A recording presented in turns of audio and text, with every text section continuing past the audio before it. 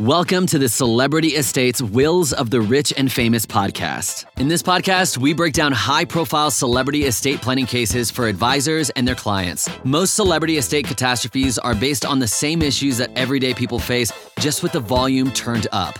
Our goal is to identify and extract the individual estate planning issues that lie at the heart of each story. We then discuss what advisors should expect and how to avoid common pitfalls. Hosted by wealthmanagement.com senior editor David Lennox. Hello, everyone, and welcome to the latest episode of wealthmanagement.com's Celebrity Estates, Wills of the Rich and Famous. For anyone new to the podcast, in each installment, myself and a guest take on a different celebrity estate and attempt to extract some key lessons that planners can apply to their more traditional clients. The idea being that celebrity estate planning stories, although often ridiculous in their details, generally have at their cores very basic issues that can just as easily apply to non-famous or fabulously wealthy clients. My guest this week is Christopher Melcher.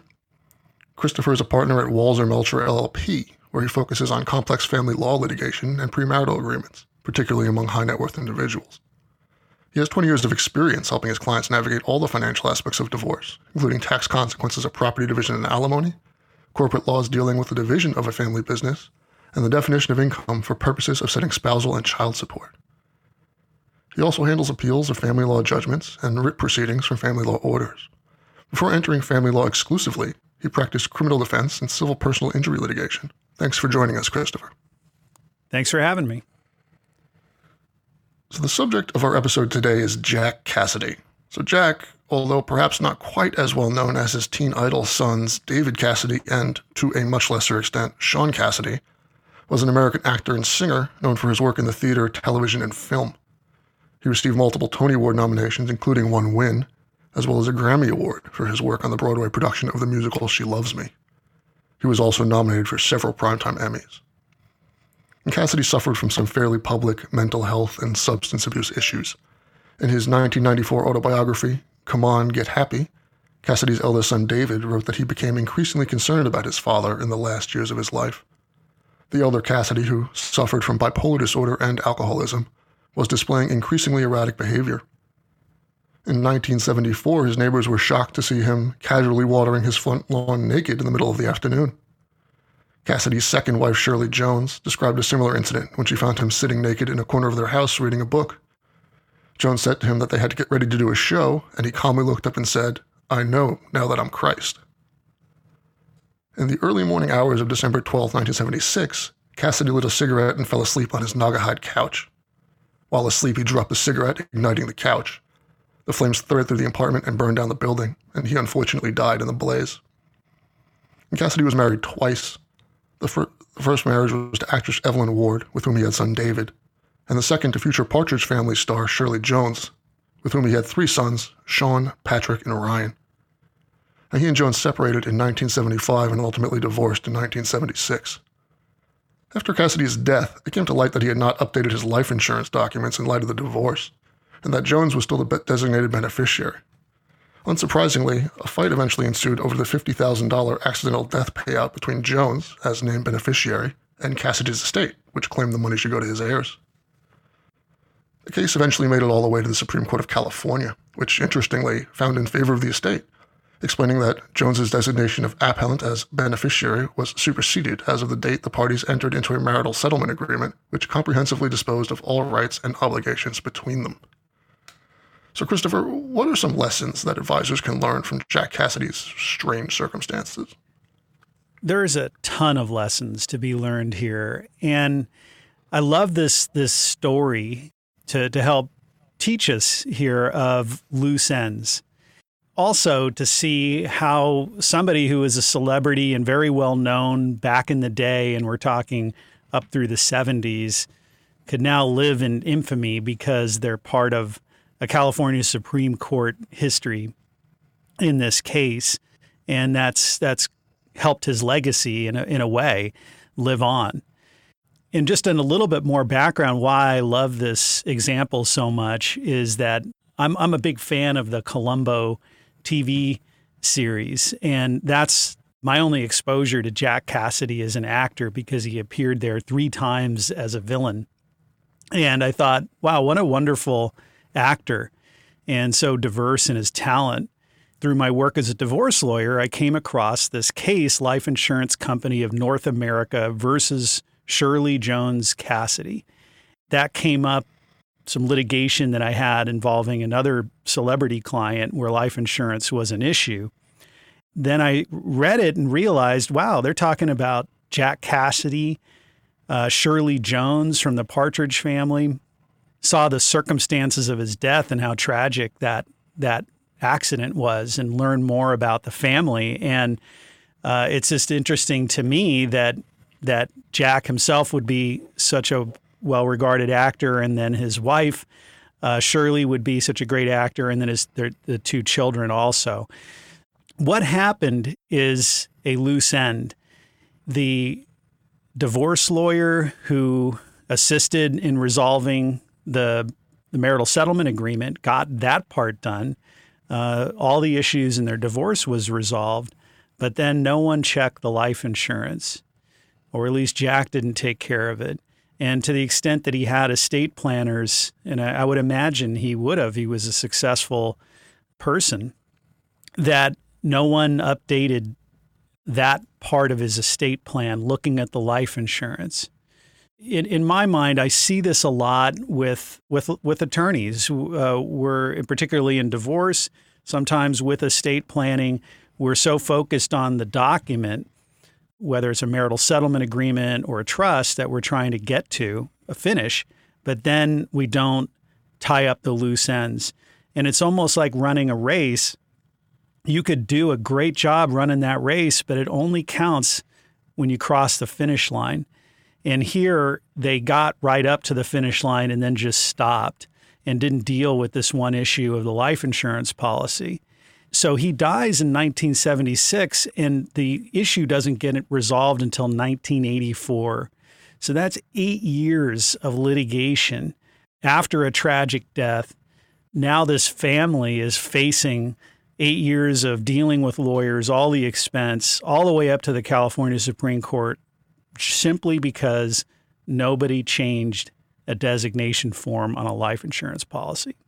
Yeah, and particularly, I mean, even in mid-1970s dollars, this is only $50,000 that they're fighting over. So after 8 years of litigation, one has to imagine that at a certain point, you've kind of exhausted what you were fighting over just in legal fees. That is right. And I was trying to understand who was fighting who, because the insurance company basically just stepped aside and said, hey, there's a dispute. You guys figure it out.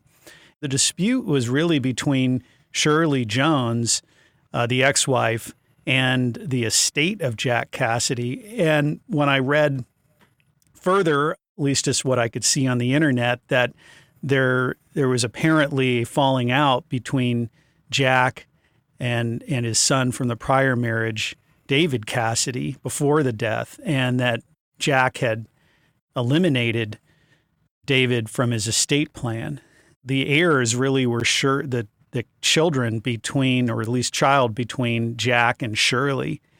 I'm still not clear on why there would be such a dispute, because you figure Shirley and Sean would be aligned. But there was obviously a problem between Shirley wanting the money directly and the estate wanting it to go to the estate.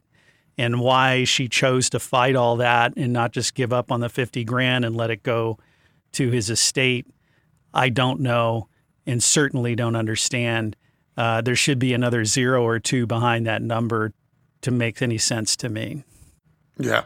And this is, a pretty easy example of a blended family, right? Where if we have this fight where David is involved and maybe cut out of the will, and we have his father's ex-wife who's not his mother, and then we have other children who are only his half relatives, or Shirley herself, who has really no necessarily blood connection to David to bind her.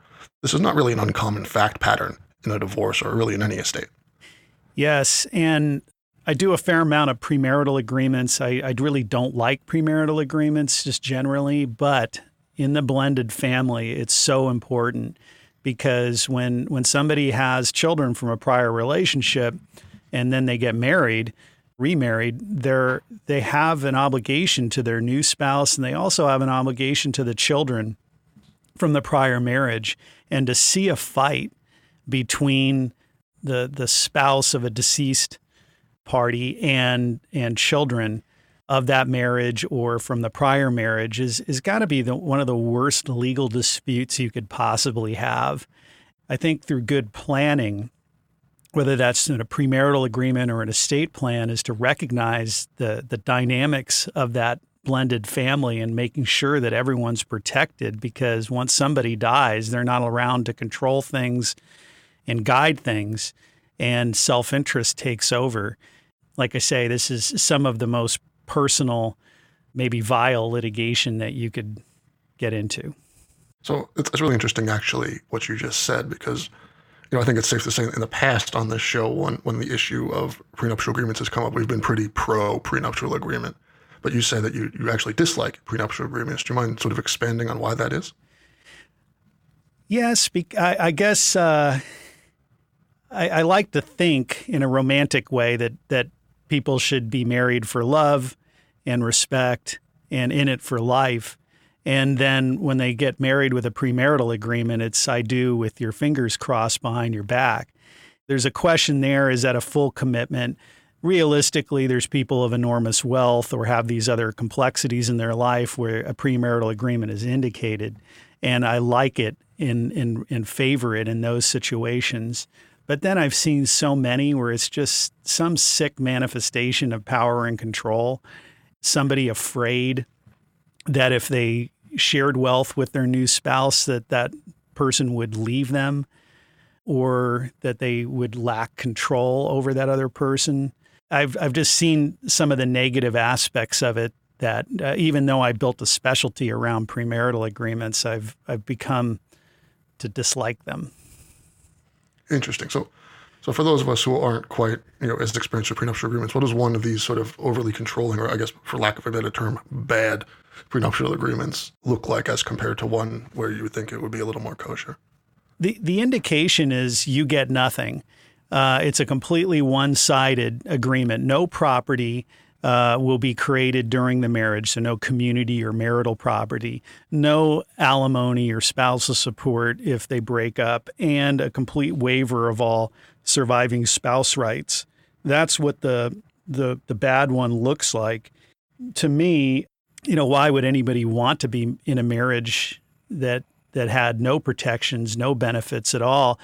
I like to see a give and take, an exchange, a partnership, and to understand that each spouse brings something to this marital partnership, that there should be things shared. And when they exit or terminate that partnership, there should be some rights and protections.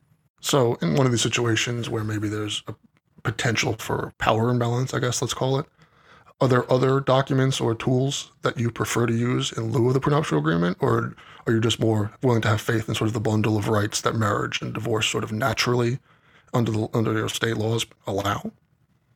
Well, and that's a great point, because we, at least in California, we have strong protections for premarital property, in which we would call separate property that's not available for distribution or division, generally speaking. And it's only the things that are created or acquired during a marriage that would be community and divided. So somebody coming into a marriage who's maybe retired, semi-retired, with a ton of wealth, they could be married without a premarital agreement and not have any community property. So it's actually in that sense that the outspouse would benefit by having a premarital agreement, because they would know if there was a death or divorce that they would actually get something. I think that the dealing with the power and control would hopefully be through some counseling. And if they do get presented some terrible one-sided agreement, or they're arguing and breaking up during a negotiation over a prenup, that should be a good sign that this is not the right relationship. Hmm. Coming back off our small prenuptial agreement tangent here and getting back to sort of the Jack Cassidy story, you mentioned that this whole thing sort of revolves around a loose end that planners sort of neglected to tie up. And in this case, it was a life insurance policy. What are some of the typical loose ends you see that get overlooked in situations of divorce where they're not tied up? The bank account, survivorship rights, beneficiary designations or survivor designations on retirement accounts. We're trying to encourage the client to go through, look at all those things, go to the bank, change the survivor beneficiary designations. Same with the retirement account. Those are some of the obvious ones. Obviously, the life insurance, in addition to that, from the Cassidy example, the deeds on property, they may have a judgment or a marital settlement agreement that awards some real estate to one party, but then they never change the title. And then maybe it's joint tenancy and one dies. And now we have this huge dispute. What I've done in my documents as a divorce lawyer is that I kind of anticipate that people are going to have a Cassidy problem. So I have language in there that says that any failure to update any of these designations or estate plans, trusts, was all unintentional, and that our intent was to disinherit the other party and that they should get nothing. And if that surviving party winds up with something from my client, that they hold it in trust and to pay over to my client's estate. I learned that from Cassidy, and having some saving language in there, because if you ever read the Life Insurance Company in North America versus Cassidy case, you'll see there was an opinion by another Justice Byrd, who would have given the policy to Shirley Jones and was not convinced that the divorce was sufficient indication of intent that she should not receive that life insurance benefit. And had Judge Byrd prevailed in the California Supreme Court, Shirley would have gotten the money. So that's why I have that express language in there saying, hey, we're divorced and we don't want each other getting anything from the other in the event of a death. Yeah, and I think that's an interesting point to bring up too, because in my opinion, that is the more intuitive interpretation as sort of if I were a layman or a client, then I would think it would work that way, right? Like, okay, well, I'm not specifically disinherited somewhere, and this designation is made out to me just because we're divorced doesn't implicitly mean that I get nothing ever. That's how at least I would think as one of the parties to this if I weren't a lawyer. So I think this highlights the importance of with a role advisors and lawyers can play and sort of, hey, listen, this is how this works. And, make sure that the clients are apprised of exactly how these designations work, when they divorce, what that means, so that everyone is going into this with full knowledge. That's right, because we can't ask Jack what he intended. Just reading tea leaves. Did he intend for Shirley to get this money on the event of his death? And if we look back at the history that, at least again, it was reported on the internet, is that he reached out to Shirley the night before he died to ask her to dinner, and she declined. So it's within really hours of his death, he wanted to go to dinner with her. Maybe Justice Byrd's interpretations wasn't so wrong. Anytime we're asking a judge to read the tea leaves and figure out what a dead party intended, we're in trouble. We have to, I think our role as advisors is to anticipate a Cassidy problem and think that number one, we should get them to finish those loose ends. But then on top of that, we should anticipate they're not going to follow our advice, and then put in some saving language like I have in my divorce judgments that say, hey, if we mess something up, didn't cross that T, that was unintentional. So one interesting thing, does what you do or how you address this problem change at all in the instance of sort of the increasingly common instance of sort of multiple divorce? Yeah, I mean, there's definitely, serial spouses. There could be obligations that are in a judgment from divorce 1 that remain into marriage 2. Life insurance is kind of a common protection that a spouse would receive in a divorce to make sure that money's available to replace support if their former spouse were to die. We're looking at these provisions to make sure that in marriage number 2, whether we're doing a prenup for that person or we're getting them divorced a second time, that were aware of what their obligations were from their prior spouse. We're just about out of time here, but just try to, as I like to do and put my guests on the spot a little bit, is try to take a very complicated, broad topic and really just tie it up with a nice little bow in a way that's absolutely impossible. If there's one lesson to take away from this Cassidy situation for advisors, what would that lesson be? The lesson is tie up the loose ends. We're running a race. It doesn't count until you cross the finish line. Make sure you finish that race, and then anticipate that your client's not going to follow your advice, and try to have some backup provisions in there so that the court has no question about what the intention was if there was unfinished business. So that's about all the time we have for this week. I'd like to thank Christopher Melcher for just being a fantastic guest. And for all our listeners, I'll see you, or I guess you'll hear me, on the next episode of Celebrity Estates, Wills of the Rich and Famous. Thank you for listening to the Celebrity Estates Wills of the Rich and Famous podcast. Click the subscribe button below to become notified when new episodes become available. The information covered and posted represents the views and opinions of the guest and does not necessarily represent the views or opinions of InformaWealthManagement.com. The content has been made available for informational and educational purposes only. The content is not intended to be a substitute for professional investing advice. Always seek the advice of your financial advisor or other qualified financial service provider with any questions you may have regarding your investment planning.